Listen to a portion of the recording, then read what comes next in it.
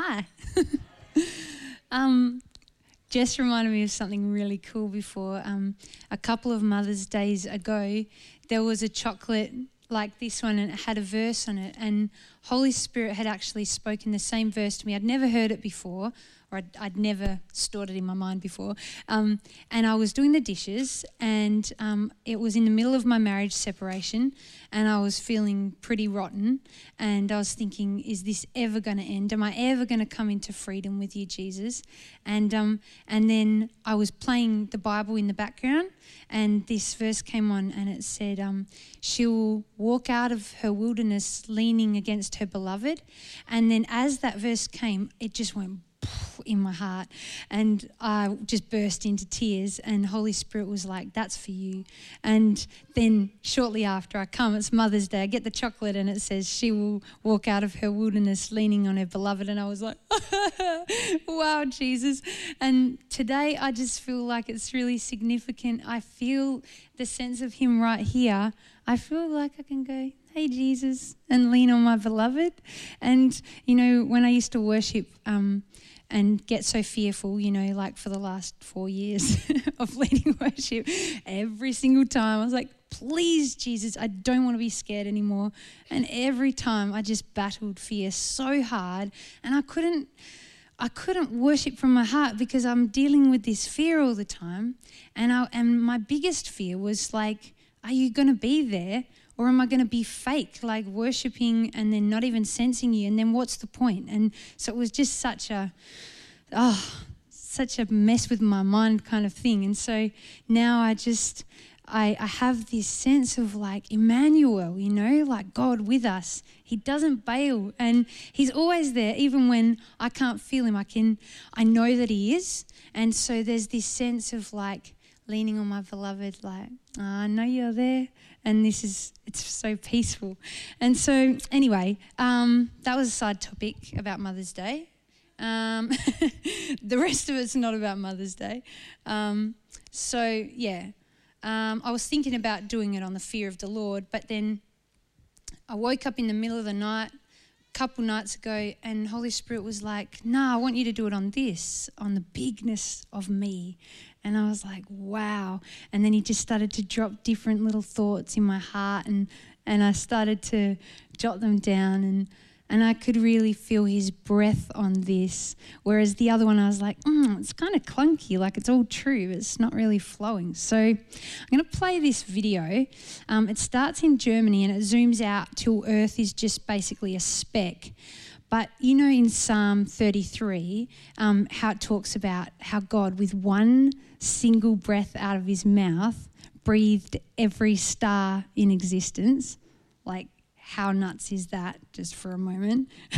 Well, if you watch this video, it's almost as if it's a drone going all the way out into outer space, and it goes through our galaxy, and then it gets smaller and smaller till our galaxy is just a speck. And then you're surrounded by specks, and every one of those specks represents an entire galaxy. And then it just goes further and further out. And if you keep in the back of your mind that our universe is constantly expanding, and the thought of what is it expanding into? And the idea, the theory that perhaps we're even in a multiverse, like we're not just one universe, but there's multiple universes just like this, and how absolutely gigantically huge that is. And then think about God with one breath, universe. Nuts, hey? So let's just ponder that, and I'll read some scriptures over the top at certain points, and have a think.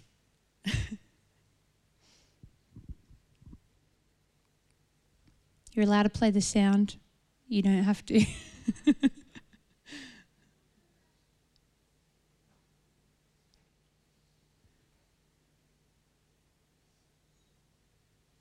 So that's Germany.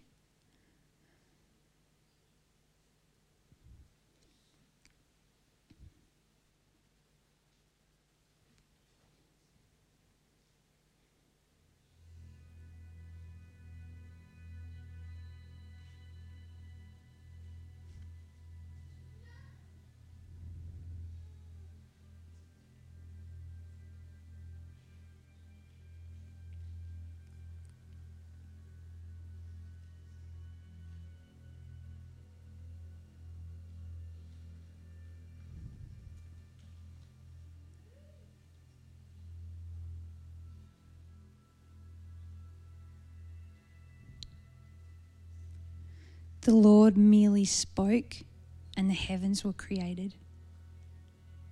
He breathed and all the stars were born. With breathtaking wonder, let everyone worship Yahweh, this awe-inspiring creator.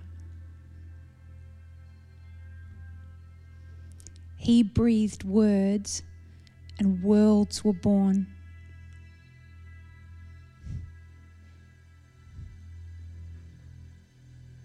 Let there be, and there it was, springing forth the moment he spoke, no sooner said than done.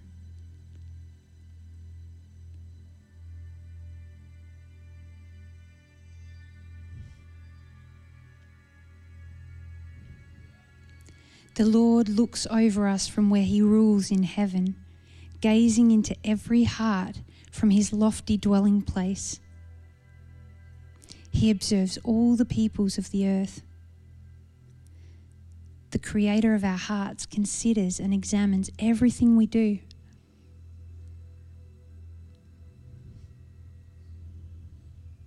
Yahweh shows favor to those who fear him, those who wait for his tender embrace.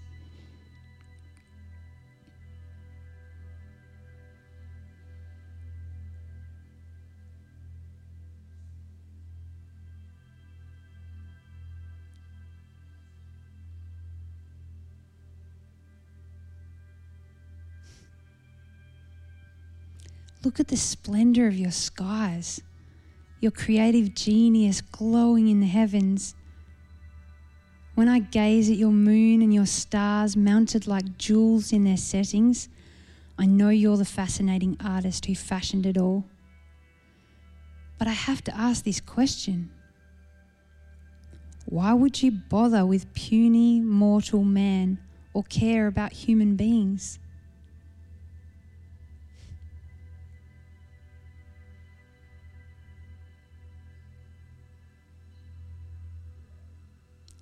Yet,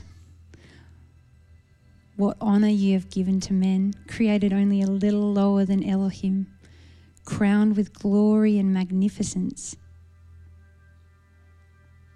You have delegated to them rulership over all you have made, with everything under their authority, placing earth itself under the feet of your image bearers.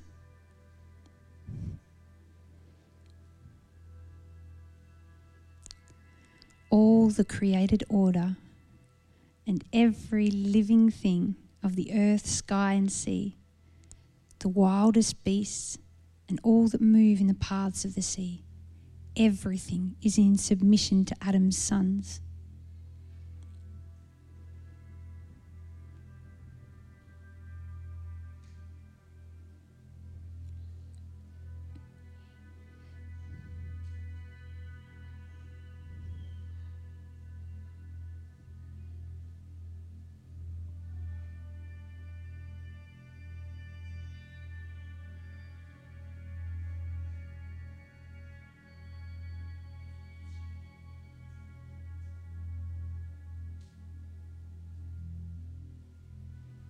Yahweh, our sovereign God, your glory streams from the heavens above, filling the earth with the majesty of your name.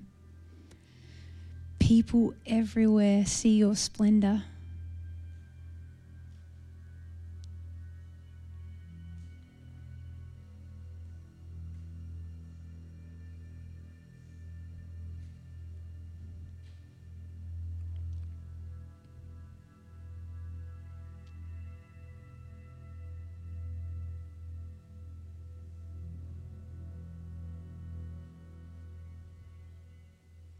Thank you.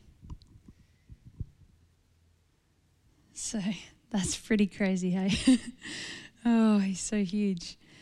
So I was pondering the hugeness of him and how sometimes we get stuck thinking about the little things in our life, just the the little day-to-day things, and or we get stuck thinking about things that seem long-term to us, like having a savings plan, having a retirement fund, all of those sort of things that are small in scale to eternity but are huge in scale of just our earth life. And we start to get obsessive. It's almost like our heads are down, looking down here instead of looking up here, like, whoa. Like, have you guys ever seen Francis Chan's rope illustration? Has anyone seen that? Yeah. So it's a ripper. I'm going to tell it to you for the ones who haven't seen it. It's imagine that I'm holding a rope and I'm holding the end of it here in my hand, but this rope stretches on and on and on forever. Like, it never ends, right? And this rope is a timeline. And the timeline is the timeline of your life. And in this little section here held in my fist, that's how much of your life is lived on earth. The whole rest of it is somewhere else. The whole rest of your life is in another place. And when we ponder that, it makes these obsessions with these little things on this little patch of the timeline seem so silly. Like, I'm going to work really hard just here so I can make a savings plan for enjoying this little bit just here. And we don't think about, storing up for ourselves treasures in heaven where rust and moth don't destroy and thieves don't come in and steal. But that treasure in heaven, that is the stuff that lays the foundation for our whole eternity. Like, that's the goods. And so yeah, I've been thinking about that. And according to 1 Corinthians, the valuable treasure is the stuff that's made out of lasting materials. So we'll read the scriptures in a minute, but it basically talks about how, as Christians, we all build on the foundation of Jesus. We build our lives on the foundation of Jesus, right? But we can build them with 2 different types of things. So we can build them with the sort of treasure that only lasts for this little time period, or we can build them with the treasure that lasts all the way down the rope. and so, the example Paul uses is, for this little time period, if you want to build for the treasure that just lasts there, he says you use things like straw and sticks and hay, and they're all things that actually either rot away, like they don't last forever. And Paul encourages us to instead use things like precious stones and gems and all of those sort of things that could be in a fire, or they could be in the earth forever, and they would never actually deteriorate. And so when we use deteriorating things to build our lives, things that will only last for this part of existence, then we're not really storing up for ourselves treasures in heaven. And the downside of that is that on Judgment Day, because it won't be like, there's a Judgment Day that's just for Christians. It's not like, it's not for the unbelievers. So if you're worried about that, just go and have a look through scriptures about reward and the judgment seat of Christ, and you'll figure it out for yourself. But there is one. And you come before Jesus, and it's not where he's going, I condemn you, because obviously all condemnation is covered by the blood of Jesus. That's sorted. Our eternal destination is sealed. Our salvation is totally sorted. Every bit of condemnation was put on Jesus on the cross, so we don't have to worry about that. But there will be a place where we come before the judgment seat of Christ, and he'll be explaining to us whether the things that we did in our life were valuable to him and worthy of reward, or whether they were worthless. And so the worthless things, when they're tested by fire, so he'll test them. Nope, that one burned up. That was made out of wood and straw and stuff that was only temporal. But if he burns it and it's like stones and precious things, they don't burn. So those things last. And Jesus says, hey, well done, good and faithful servant. Go and enjoy my paradise. And to the others, he says, they will experience great loss on that day. And though they enter eternity, it's with great loss, as though one escaping the flames. So I don't really want to be that person. That's a little bit scary, but a little bit awesome because it's also motivating. Let's have a read of some scriptures around that real quick. We'll go to 2 Corinthians chapter 5, verse 10. I'm reading from the Passion because I think it says it well. For one day we will all be openly revealed before Christ on his throne, the judgment seat of Christ, so that each of us will be duly recompensed for our actions done in life, whether good or worthless. And so those words, duly recompensed, means we'll get our fair dues. So we'll get a fair reward for our actions done in life, whether those actions were valuable or whether they were worthless. And then in 1 Corinthians chapter 3, verse 11 to 15, it says, so builders beware. That's the people building their life on the foundation of Jesus. Let every builder do his work carefully according to God's standards, for no one is empowered to lay an alternative foundation other than the good foundation that exists, which is Jesus Christ. The quality of materials used by anyone building on this foundation will soon be made apparent, whether it has been built with gold, silver, and costly stones, or wood, hay, and straw. Their work will soon become evident, for the day of judgment will make it clear, because it will be revealed by blazing fire. And the fire will test and prove the workmanship of each builder. If his work stands the test of fire, he will be rewarded. If his work is consumed by the fire, he will suffer great loss. Yet he himself will barely escape destruction, like one being rescued out of a burning house. So, we don't want to suffer great loss.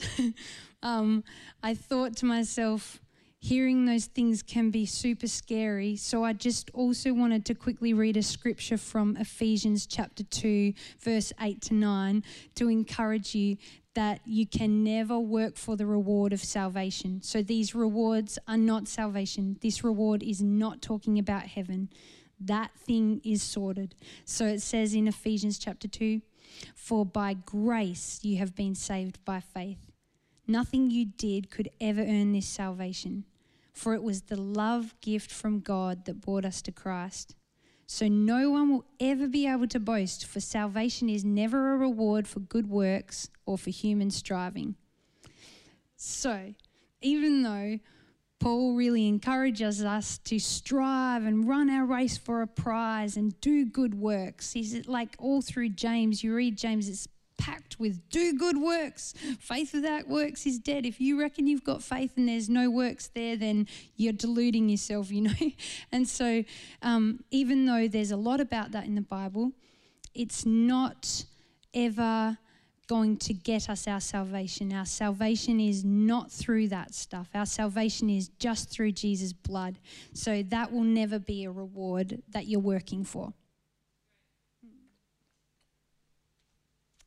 But it does mean that we want to be building on earth with treasure that has eternal value, because we want to hear, well done, good and faithful servant, when we get there.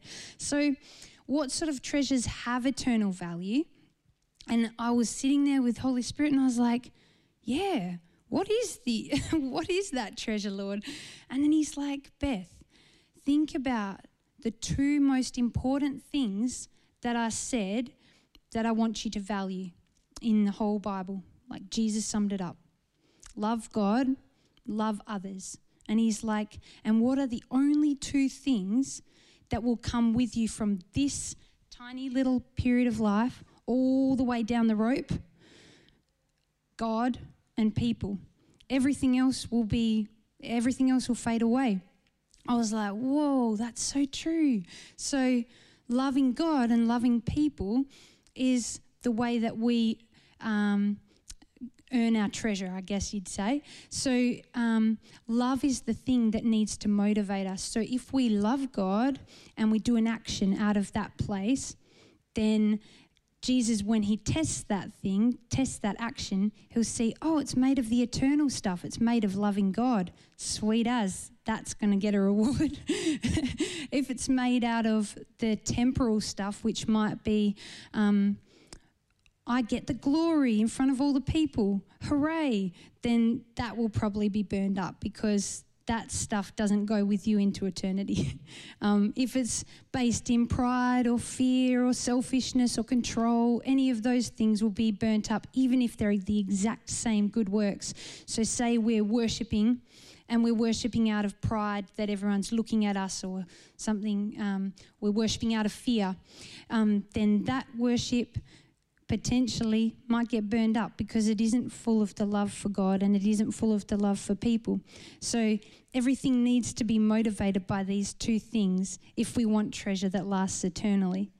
So, this was super fascinating too. Love.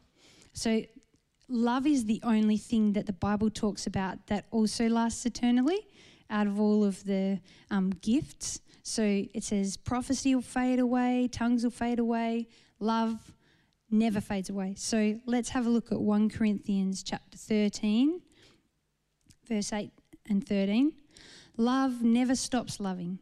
It extends beyond the gift of prophecy, which eventually fades away. It's more enduring than tongues, which will one day fall silent. And love remains long after words of knowledge are forgotten. So, above all else, let love be the beautiful prize for which you run. How cool is that? So amazing. Yeah.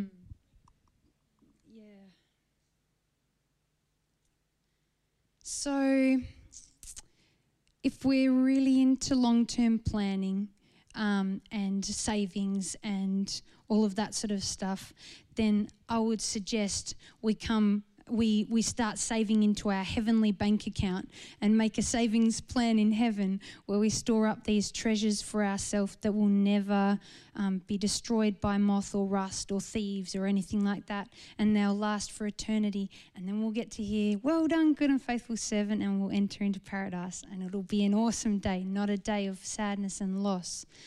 So some of the ways that we could flow in love might be, say you've got a mate who's got depression and he doesn't want to leave his house, and you go and knock on his door and you say, hey mate, come forward driving with me, and you take him out, motivated by that love in your heart for your friend, and you want to see his freedom. That's the sort of treasure that you find in heaven. Or that mum who gets up in the night to her kid and she's so exhausted and she's so sick of getting up in the night and she just feels like she can't do it one more time, but she does it one more time because she doesn't want that baby to feel neglected or like it's crying all on its own, and she gets up that one last time. That's serious love. Like, there's so many simple little ways that we can live from love. We don't need to be some sort of spectacular superhuman. They're just everyday things, just noticing that kid, remember when you were a kid and an adult would notice you and actually speak to you on your level? It was just like, oh, wow, I feel special and seen and known and loved. It's pretty cool. And in Matthew 25, when Jesus is sorting out the sheep from the goats, and he says to the sheep, man, thanks so much for giving me water and feeding me and clothing me and all this stuff. And they're like, when did we do that? And they're just so confused. And he says, when you did it for the least of my people, you did it for me. And so every time that we're actually serving one of these treasures from God's kingdom, one of the two most highly valued thing for God, God and people are the two most highly valuable things. When we serve a person out of the love in our heart, that just moves him to his core. That just totally blows him away.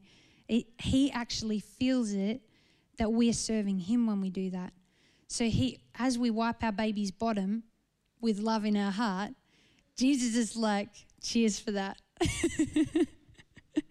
So we might want to visit people in prison who are lonely and hungry for hope and they're just feeling really low. Or we might want to visit people in old people's homes. They're so sad and they need cuddles and they need kisses on the top of their head and stories and to be seen and valued, because they can feel lonely and off by themselves, not without that many people visiting them. These are things that just move God's heart to the core, especially if we do it without anybody else watching. Now that's next level. He loves that. If we do it just for the sake of other people seeing us, we've already got our reward, so we don't get the heavenly one. So sometimes, obviously, the worthless acts might look exactly the same as the valuable acts, but Jesus doesn't judge our actions. He judges our heart, and he's the only one who can. So he can see a man's motives. He can see what's driving the person to make that decision, and that's how he makes his decisions on whether it was valuable or not. So you want to check your heart. Yeah. So far we've had a ponder on the hugeness of God, the star breather, and we've had a ponder on the hugeness of eternity and where we'll spend the vast majority of our lives. But I was also thinking if we battle with low self-worth, or we don't know really our position in Jesus, or we feel like we're insignificant and we're not important, hearing all of those things can be quite scary, and they land in our heart in a way that I don't think God intended for them to land. And so I just wanted to say that he really deeply treasures us as well, even though he refers to us as grasshoppers and dust and clay.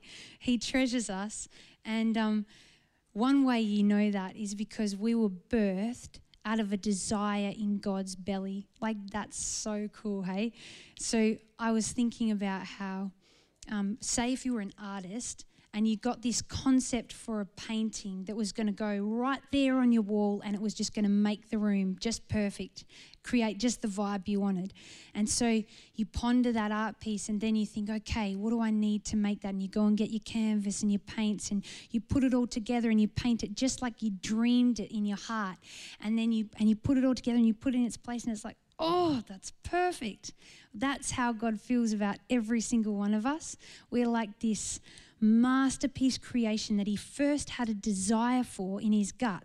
And then he's like, man, I just want to make this person who's got this sense of humor, and they're just kind of weird in this way, and they've got this hair that's this color, and their skin is this, and their eyeballs are shaped like that, and I'm just going to put them all together because that's what I want. And then from that's where you were birthed. So everything about you is a design. It's by design, intentionally from God. The way that you think, the way that you're wired, your interesting personalities, the way that you do your spiritual journey, like all of that stuff that he put on the inside of you is the stuff he loves. He treasures who you are. And he knit you together in your mum's womb. And this is another crazy thought. Even though we're little creatures made out of dust, and God is like that, star-breathing God, he thought we were so valuable that he would come and be one of us. That's crazy. And another thing that's crazy is, like, he thought that he would come inside of us and riddle our bodies with himself, make us like little houses for him to live in. But we're just little clay creatures, little grasshoppers, and yet that God who breathed out the stars was like, I want to make my home in there. That's going to be great. How crazy is that? Whoa. Okay, this one's really cool too. All the sand on all the seashores in the world, that's how many thoughts he has about you. So I was like, I wonder how many that would be. So I Googled it, and and it says in 1 cup of sand, there is over 3,200,000 grains of sand. So that's 1 cup. And God thinks more thoughts about you individually than every grain of sand on every seashore in the entire world. Like, how many thoughts must he be thinking per second? It's just insane. He's obsessed with us. And there's nothing that we could do to make him love us anymore. And there's nothing that we could do to make him love us any less. Like, he says we're made in his image, and he even says in this one bit, I'm like, oh, I don't even know how to explain that theologically, but he calls us little gods. Whoa, crazy. He thinks we're very cool. So Now I want to finish by talking about the hugeness of his lordship over our lives. So we've done the hugeness of God, the hugeness of eternity, the hugeness of his love, now the hugeness of his lordship. This is pretty cool too. So even though God calls us sons and daughters and he's adopted us into his family and we're his image bearers and we're called to take dominion over the earth and to rule and reign with him, and all of that is true, the Bible also refers to us as clay, grasshoppers, a breath, dust, sheep, slaves, and bond servants. Every single one of those words tells us something about who we are to God, positionally as well. Each of these words has a hidden treasure on the inside of it that is so worth exploring and understanding. But we can see why we've gone more into the take dominion, rule and reign, adopted sons and daughters thing, hey, because not all of us have a very healthy self-worth, and those ones sound scary. Like, are you saying I'm worthless? And he's definitely not saying that. After everything we've just read, we know he's not saying that. So why is he using these small words to describe us? So if we only understand one part of our place in him, we might get this lopsided view of who God is and a lopsided view of who we are. So say if we just understand I'm a son or daughter, right? Say we've got a really good grasp on I'm a son or daughter, then we might miss out on the fact that I'm a servant, and that deletes a whole big section of our faith journey with Jesus. It means that we potentially could live a life of disobedience and live a life that never really pleases him, because a son or daughter just is. When you're born into a family, you can be born a son or daughter and you can go out and become a prostitute or a murderer. You're still a son and daughter. There's nothing you can do to escape the title son or daughter. You just are. So once you're part of a family, you just are. It's design, yeah. But when you're, that doesn't really encourage you to live a life worthy of your mother or father. That's just design. That's just how it is. So the truth is, when we agreed to allow Jesus to buy us out of slavery to sin, we actually agreed to become Jesus' love slaves, and get this, we agreed to be owned by Jesus. Let's read 1 Corinthians chapter 6, verse 19 and 20. You don't belong to yourself any longer, for the gift of God, the Holy Spirit, lives inside your body. You were God's expensive purchase, paid for with tears of blood. So we don't belong to ourselves anymore. He is our master and our Lord and our boss, not just our dad. He reminds us that we're bond servants. We're bonded to him as servants. So if you're a Christian, the deal is you don't belong to yourself anymore. How crazy is that? We don't hear that very often. You were a slave to sin, but Jesus paid with his blood to buy you out of slavery. When he brought you back to his house, you were now owned by him. Not just family, also servants. So, there's freedom in a family to do what you want, as I said earlier, and as a family member, you might live for yourself. You might be your own master. You might be like, I'm a son and daughter, and then I'm going to go out and I'm going to do what I want with my life. But if you're a servant, you live for your master. You don't live for yourself. And that's such a gift for us, because if we become saved and join God's family and then live for ourselves, sin will just come our master again. And so it's weird, because it's funny that we can be a Christian and yet have sin as our master. It's a strange thing. But you can become a family member in God's family, and then sin can gain mastery over you if he is not Lord of your life. Because the way that lordship works is that whatever you obey has authority over you. So whatever you obey then has power in your life. Whatever you obey then has dominion over you.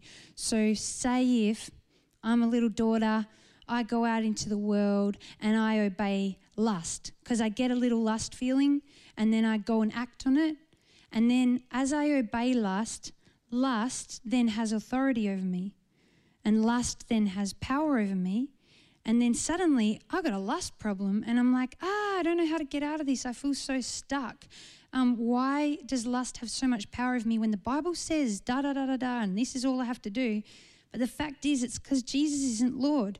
So when Jesus is Lord, he has all the authority, he has all the power, he has all the dominion over you. So as you repent, what repentance is going, I don't want to serve you lust. I'm going to serve you, Jesus. I come under your lordship. I choose to obey you. And then boom, you're straight underneath a shower of his authority, power, all the precious things that we find in him. So, yeah. If you're a son or daughter and you step out and you step out of the family home and you're like, I need to lie in this situation just to protect myself. I don't feel safe, so I'm just going to tell a little lie. It doesn't make a big deal. As you choose to lie, you step in underneath that spirit of lying. It has authority over you. So this lying, deceitful thing then has power and authority. And you're like, whoa. And then suddenly it's just so much easier to tell a lie. You're stuck in a river of lies and you're telling more and more until you get yourself in a horrible big mess. And yet you're from the family of God. But it's because Jesus isn't Lord. And Jesus isn't master. And you're not being a slave or a servant in his house. And when I submit myself to Jesus, then I place myself under his authority and covering, and I submit myself to the power of him. So, if we want to be love slaves to Jesus, then we obey him as our master, and we'll flow in the fullness of what he has for us. What else?